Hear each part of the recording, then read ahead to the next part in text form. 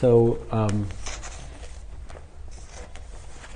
for the last number of months, and really for the last year or so, I haven't been giving many talks, formal talks at this group. I've been more interested in being more interactive and I like to do questions or make up talks together based on the themes you want to hear about. And it really helps me a lot. It helps me kind of know what's going on with people, especially as the group's gotten bigger. But in one of the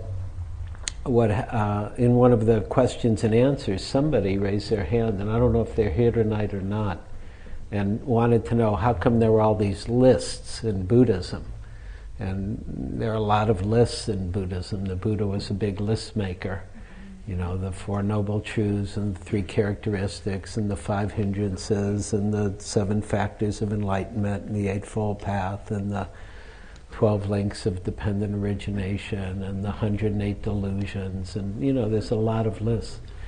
So, and they said, do you have to know the list to be a Buddhist or to practice? And of course, the answer is no, and yes, both. Right? You don't really need to know the list, but the list can be very helpful. So I thought, maybe it'd be a good time to teach a list. And so last week I started teaching about the Eightfold Noble Path.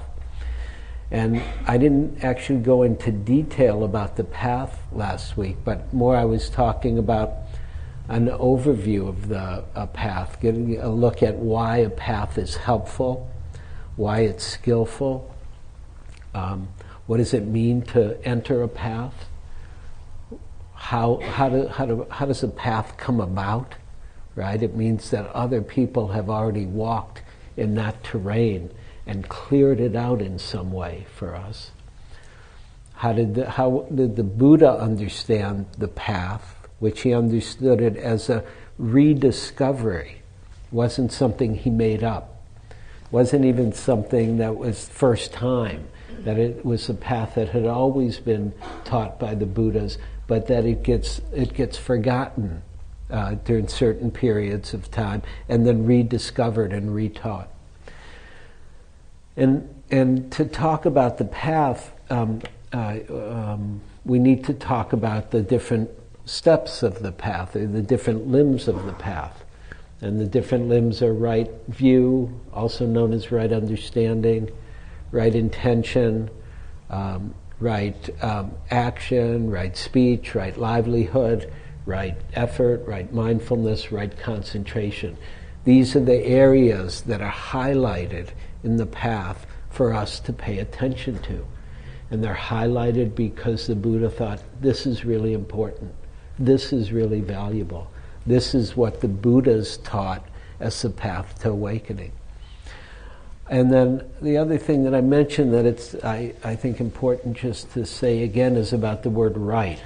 Right view or right understanding is not a big moralistic right or wrong. And there's different ways to think about it. There's right, could be translated instead, the word is sama in Pali, and it could be translated as right, or it can be translated as authentic, or it could be translated as beneficial, or wise understanding, or beneficial understanding. But personally, I like to use the word right, and so I'll use it. And you can translate the word right in whatever way works for you. But one of the dictionary definitions that I appreciate very much is right, meaning bringing into accordance with truth.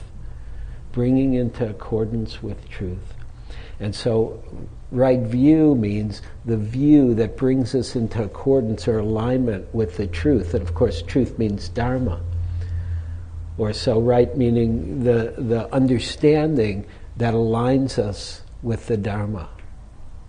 The view or understanding that puts us into harmony with the truth or the Dharma or the way things are. And you can use that for all the different limbs of the path. So tonight I'd like to talk a little bit about right view or right understanding. And it's considered the beginning of the path. It's also part of the end of the path. And so it has different dimensions or different levels, sometimes talked about as conventional right view and then ultimate right view. Or sometimes it's talked about as conceptual right view and then or an experiential right view. And usually when we hear this, when we hear something like conventional and ultimate or conceptual and experiential, one tends to sound better than the other. Or we think, oh, we want to get to the ultimate. That's where the action is. That's where it is. And it's true on some level. That's where a lot of action is. And we'll get there tonight. But they're both important. They're both very, very important. Both conventional and ultimate. Both conceptual and experiential. And you'll hear the talk will wander around a little because there's a lot of terrain when we start to look at views. And of course, the first thing you can do is just consider what view are you holding about right view, right? That generally we have views, and either they're conscious or they're unconscious.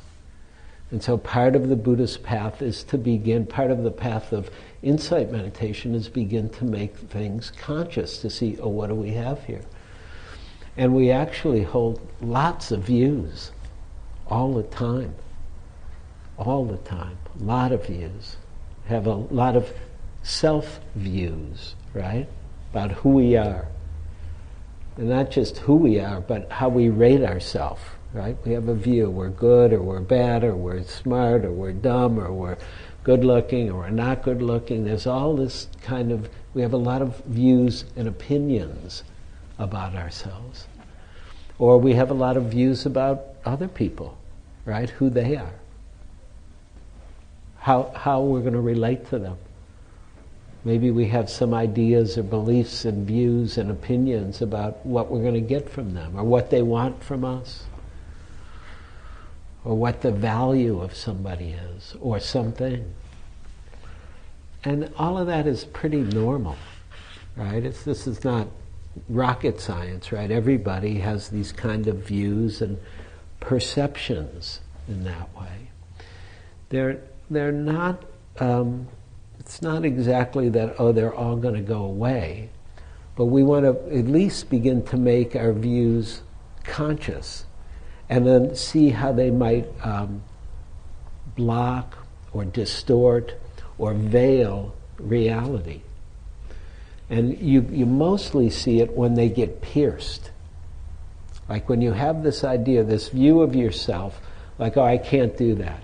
Whatever the it is, I can't, write a paper, or I can't do that job, or I can't ride 50 miles, or I can't, I'm somebody who can't be in relationship, or I'm this or that. And when it changes, when we see that that's an idea, it's a belief, it's something that's reified into this view of reality. And then when we act differently, we act outside of that self-view, we see, oh, this is just a view, it was just an idea. And now, one of the difficult things about views is that people act on views. The world is created by our view, and then our intention, and then our action is based on our view ultimately.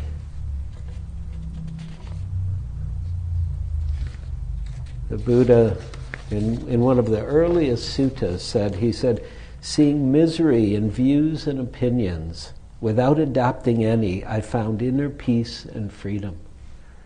One who is free does not hold to views or dispute opinions. For a sage, there is no higher, lower, or equal, no places in which the mind can stick.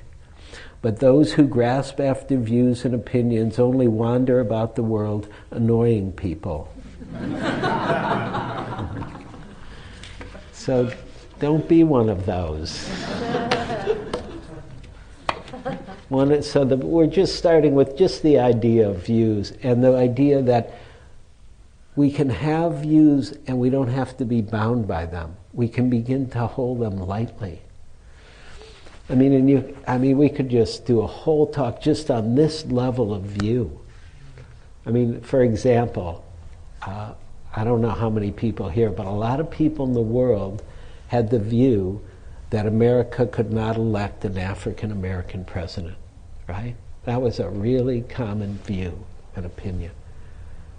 And boom, it's gone in a moment, right? It happens, and all of a sudden we see, that's just an idea.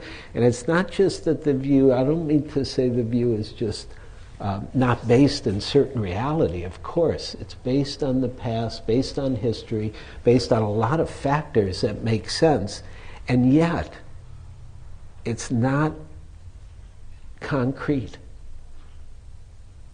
Every view, every idea is just that. It's a view, it's an idea, an opinion, a way of seeing things, and our vision can change. Better clap there. Our vision can change in a moment. And most of our reality, we take it, all the ideas, all those views, all the ways we've been shaped. They're very strong, they're very real, things happen and we see and we understand how things work. But if we're not open, if the mind is not open to the truth, really the truth of impermanence, that nothing is fixed in the whole world, in the whole universe, nothing is fixed, then we're going to go about the world annoying people, like the Buddha says. And there are a lot of people out there, right? If you just read the blogosphere, is that what they call it? The blogosphere? Yeah. Yeah. I try not to read it much, but people have a lot of views and opinions. And so you'll get a teaching like this in Buddhism from the Japanese Zen, where it said that the master, Nan-in, received a university professor who came to inquire about Zen, and he served him tea, and he poured his visitor's cup full and then kept on pouring. The professor watched the cup overflow until he could no longer restrain himself. It is overfull, no more will go in. Like this cup, Nan-in said, you are full of your own opinions, speculations, and views. How can I show you Zen unless you first empty your cup? So if I'm going to teach a little about right view now, you have to empty your cup a little bit. Okay?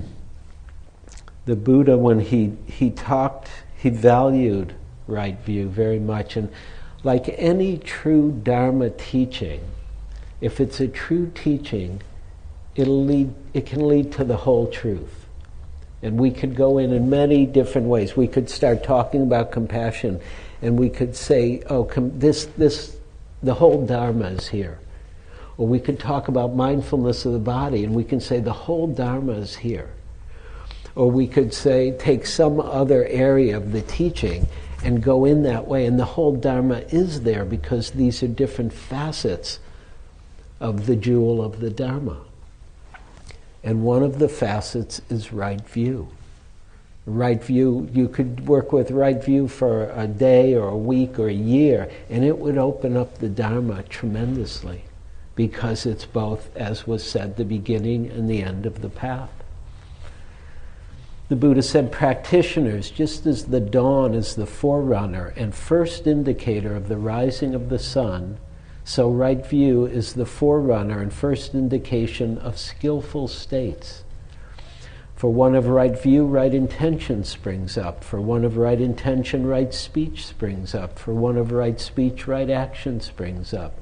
And then he's going through the path. After right action, right livelihood springs up. And with right livelihood, right effort springs up. And with right effort, right mindfulness, right concentration come up.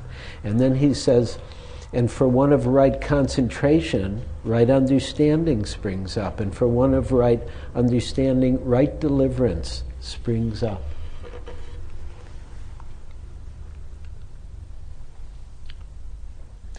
And on this level, we're talking about right as one of the doorways to nobility, one of the doorways to freedom, one of the doorways to awakening. And so what is being suggested here is how we see, right? View, like ocean view. View means to see. How we see will condition our freedom. How we understand the Dharma will condition our awakening, and everything will follow from that. If we see things in a certain way, then we're going to start to incline the mind in a certain way. Our intention will intend or will aspire for certain things or certain actions or certain ways of being. And then as we incline the mind in that direction, we'll act in that way. And based on that action, our life follows. And these are principles that are already in play. And you'll see them, because if you have a wrong view, then you'll see the world in a certain way. You'll think that your actions need to be in a certain way, and your life will play out in that way to some extent. Now, wrong is not a moralistic right or wrong here. It's right and wrong. And again, the Buddha I said this last week, he was very concerned with what's practical, what's pragmatic. What leads to suffering? What leads to freedom? What leads to suffering? What leads to freedom? He's very, very down to earth in this kind of teaching. So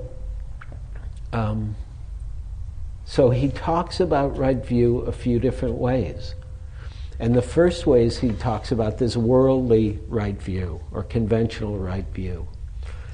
And that has to do with a few different things. One is to begin to understand the way the Dharma is offered, right? In terms of the path, in terms of what is skillful, in terms of how to engage our life so that we are happy. In other words, the Buddha says he understands very clearly that beings seek happiness. And he thinks that's a really good thing. It's said when he was enlightened, after his enlightenment, he didn't know whether he was going to teach or not. And so he's walking, doing his walking meditation, hanging out in bliss, basically. Very happy guy, very satisfied, no worries, having a good time. But he doesn't know whether to teach. And it's said that a Brahma god comes down and tells him, encourages him to teach the Dharma. And so he looks around with his now eye of wisdom, right? And with this eye, he looks around and he sees that beings are suffering. And that beings are suffering in many, many different ways. But he's seen that they're suffering even though what they seek is happiness. And he sees, they're not doing what would be helpful or skillful for their own happiness, even though that's what they seek. And now you could look around. You could look around with your eye of wisdom. It's actually not so far away. And you can look from a certain perspective, and you can see actually everybody's doing what they're doing to try and be happy. If you look at the people you know, if you look at the whole world, even though the worst things that happen, people are doing what they're doing because they believe it will make them happy, make them safe, make their world the way they think it should be so they can be happy. You could look at even the wars that start, the racism that's here, the worst things. It's all because people have a distorted view of what will bring happiness. And so the first level of right view is to see, well, what brings true happiness? What brings happiness and well-being? And the Buddha said, this is a very important part of worldly right view. And when he taught about this, he taught about it. He gave another list. For you people who like lists, here's one more. And the list is that there are three parts, three areas really important. And he called it Dana Sila Bhavana. Dana Sila Bhavana. And it's really about what's called merit in Buddhism.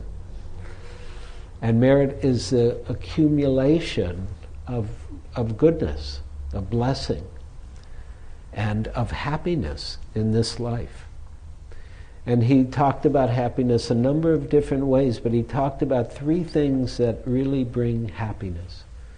Dana, or generosity, sila, or what's called the bliss of harmlessness, or the bliss of blamelessness, better way for our terms tonight, the bliss of blamelessness, and then bhavana, which is cultivation of the mind and heart.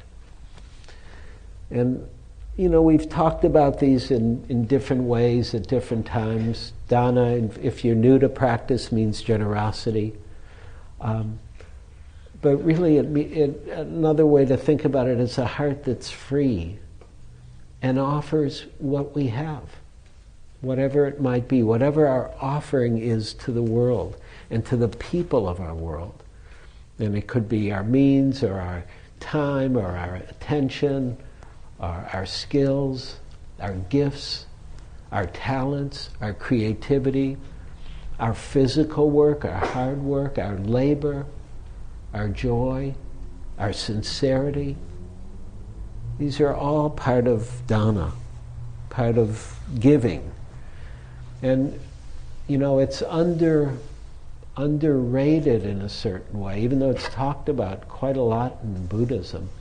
It's often, we still don't quite get it. The Buddha said if we really understood the blessing of dana, we wouldn't let a meal go by without feeding others. That's a radical understanding of dana. Or, there are many ways that we can express our generosity in good works. And good works is kind of a Christian term, but I really like the term these days. And I think this group has done a lot of good works and knows a lot about the value of good works and the blessing of good works and the gift of good works. A little bit from all the work we've done with our sister Sangha in South Africa. That it's been a beautiful blessing for us to be able to help or support in the ways that we have. Here's a quote from Chinese proverb. If you want happiness for an hour, take a nap. Which is really a good idea. I recommend that highly. If you want happiness for a day, go fishing. Okay, but do catch and release. If you want happiness for a month, get married. If you want happiness for a year, inherit a fortune. If you want happiness for a lifetime, help others.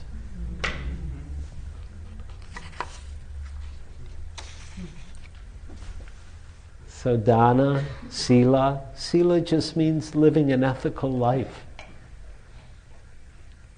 That, most of how we think of what will bring happiness is if we get what we want. And the problem with that is that works. Short term, it generally works. If you really want that chocolate and you get it, you feel happy for about 10 minutes. Or, the story that I like to tell is about my daughter who when she was about 14, she had a thing for used clothes. And I like to hang with my daughter, and so if I wanted to hang out with her, I had to go shopping with her. And she found this place in San Francisco called, where they sold clothes by the pound. So she would go in and get all this stuff and put it on the scale and weigh it, and then I would pay for it. And then we'd go home, and then she would try on the clothes. She might have been a little younger then. I think by 13 she didn't care what I thought. Probably about 11, we could say. And she would come out with a T-shirt, and I'd say, "Oh, that's great." And then she'd go back. She'd come out with a little jacket, and "Oh, that's great." And then she'd come out with some boots, and "Oh, those are cool." And then she'd come out with another T-shirt. She had a lot of T-shirts. And then, then she'd have these 12 or 14 pieces of clothes, and then she'd be done. And then she would be like, "Can we go shopping again, Dad?" Because, it just didn't last. It was fun for a while. It was happy for a while, and it didn't last so long. And it's really true, just about everything.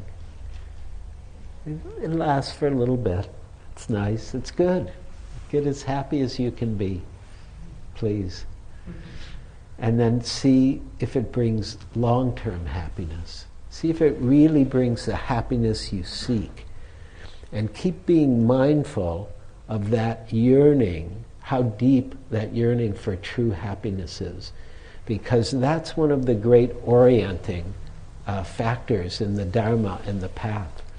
And remember, I said this last week, right means like to right a ship also, like to come back to center. So one of the factors that'll help us if we keep orienting to the depth of the happiness we seek. Because that depth, that drive for happiness is really part of the drive for awakening, the drive for enlightenment. And if we can stay connected to that, if we can stay in touch with that, that will keep righting our ship as we walk the path. So, Dana Sila is the teachings of what is sometimes called the bliss of blamelessness or the bliss of harmlessness.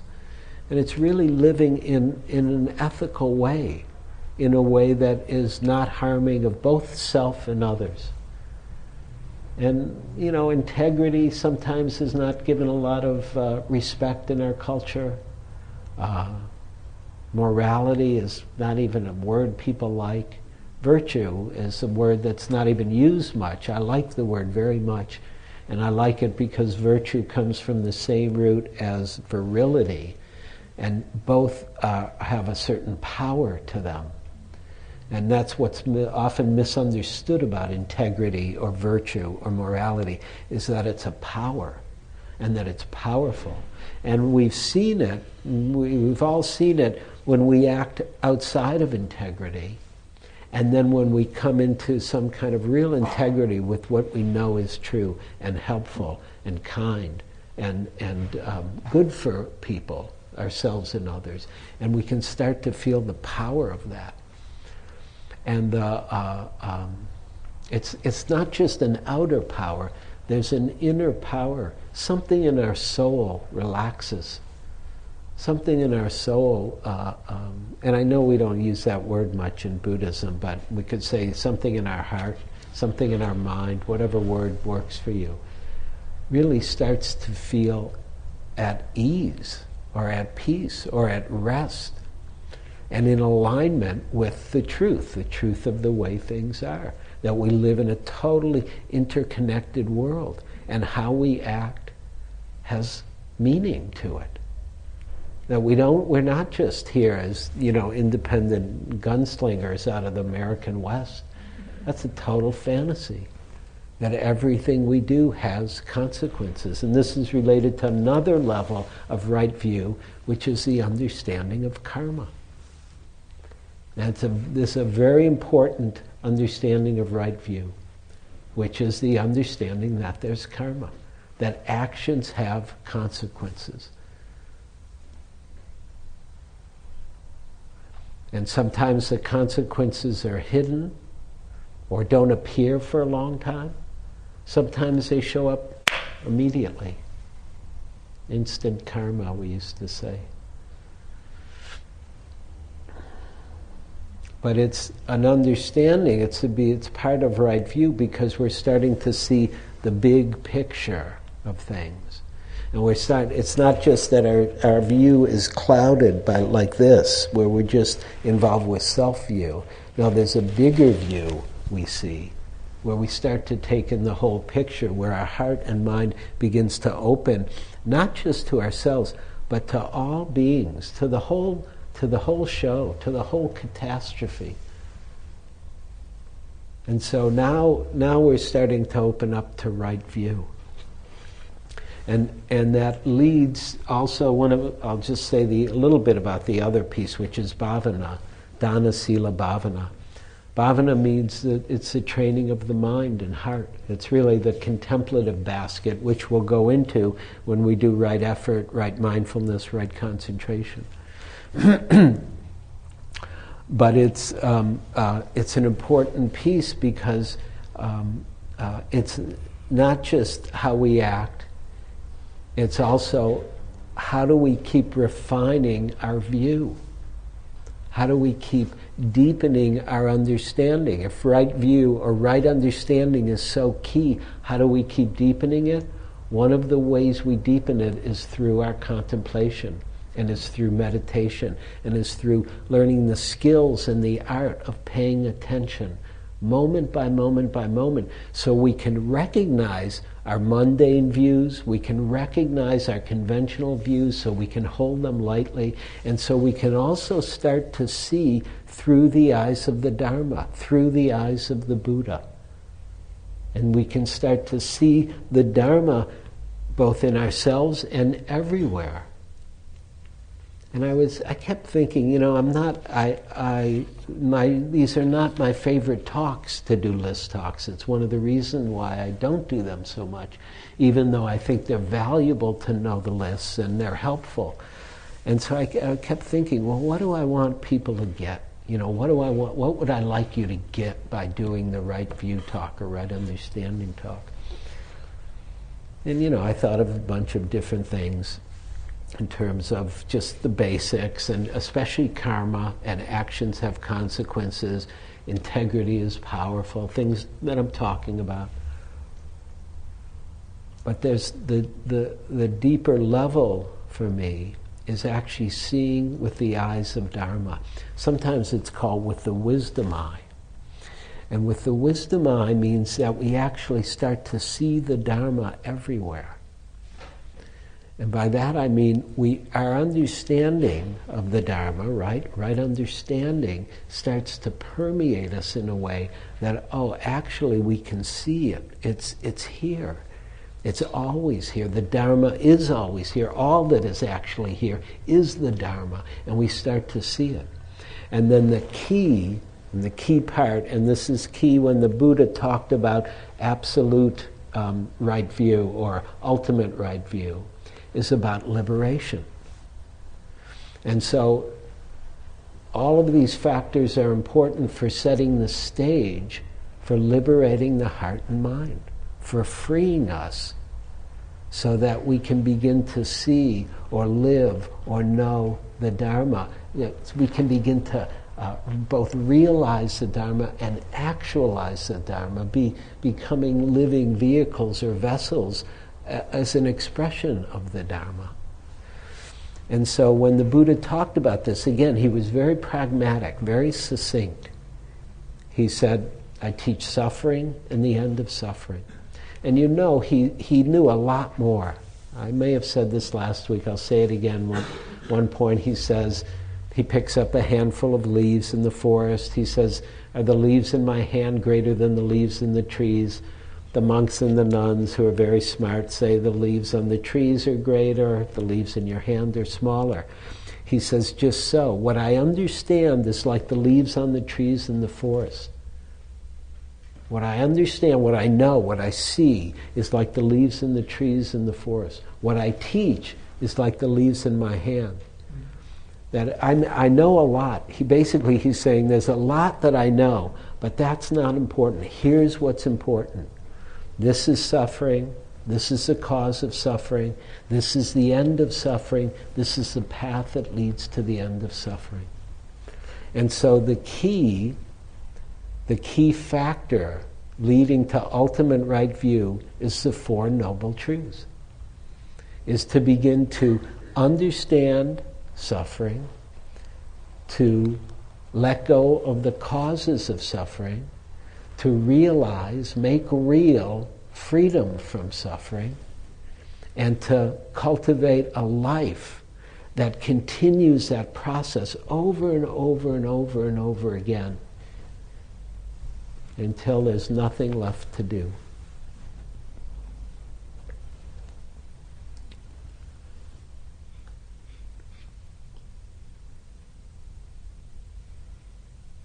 And so all of you, all of us, really, all of us, have come to this path because we've had an intuition or an inkling or some insight into right view. We've seen suffering. There's nobody who comes, I don't believe there's anybody that comes to the Dharma. I think the reason everybody comes to the Dharma is because of suffering. That we've seen it in ourselves, we've experienced it in multiple ways, we've seen it and we see it in our world or in our families. It's part of the truth of human existence. And it's the beginning of the end of suffering. To see suffering is the beginning of the end of suffering. But the key is to walk the path that leads to the end of suffering. And so that path includes beginning to see how valuable our giving is, our generosity is. To begin to see how powerful our conduct is, our ethical dimension of our being in the world is. That there is karma. And karma is very, very simple. It's not really abstract. It just means, if you do things, when you do certain things, it's not so great. If you chose to go, if you would have, today, here's an example of karma. You made a choice. Karma means there's some free will. And you made a choice to come here. If you had gone and made a choice to rob a store, that would have been bad karma. You might have gotten a lot of money in the short run. It would have made you happy in the short run. But something would have happened. It would have gone wrong, or you would have got busted later, or, then all the money was gone, then you got to go rob another store, and it's hard to relax when you're robbing stores. It is. And and you need a certain modicum of relaxation just to meditate. So you wouldn't be able to meditate if you'd gone to rob the store, and it'd be a drag. And and there's a lot of little things, we won't go into them, but I mean, you can feel, it's a funny feeling if you really pay attention.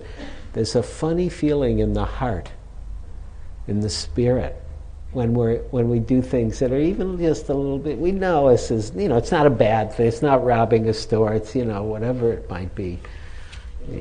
Somebody left something, so, oh great, I'm going to take it. They're gone, they'll never find it, they'll never come back, or something, little things that we do. Maybe with our partners, maybe we eat the last bit of whatever it is, even though we know they really like it, but they won't know we ate it because they thought it was already gone. And you can, oh yeah, see the people who are giggling know this one, right?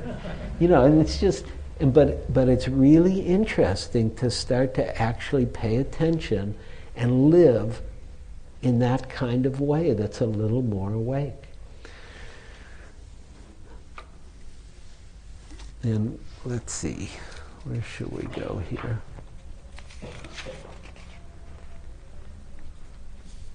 Wow, I had so much talk here.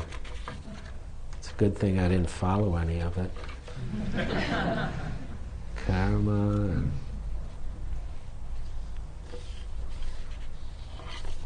oh, beautiful. Oh, here's the quote I want to read from Bhikkhu Bodhi. And he's talking about views. He says, views structure our perceptions, they order our values, and crystallize into the ideational framework through which we interpret to ourselves the meaning of our being in the world. He's quite elegant.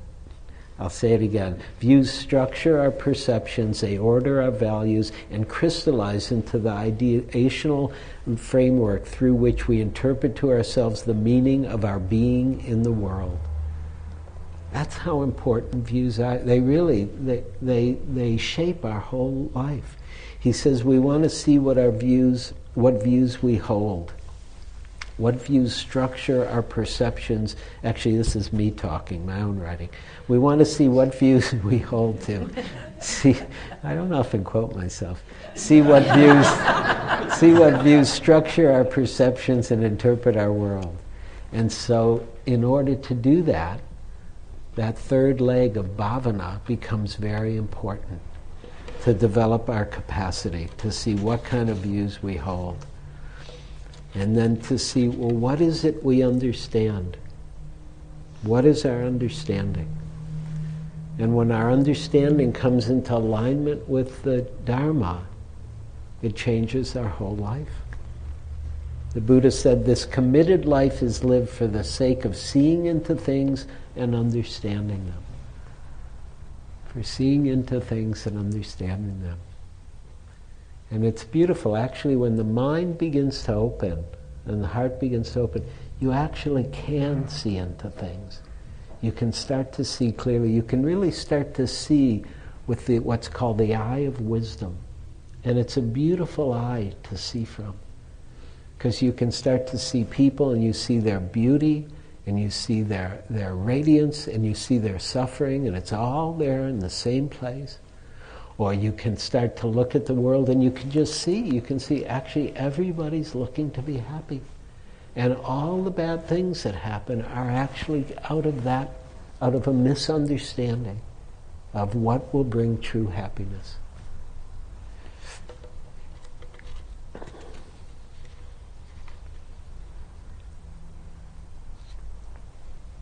I think that's plenty for tonight about right view.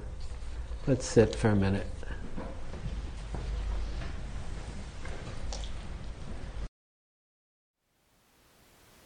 Thank you for listening.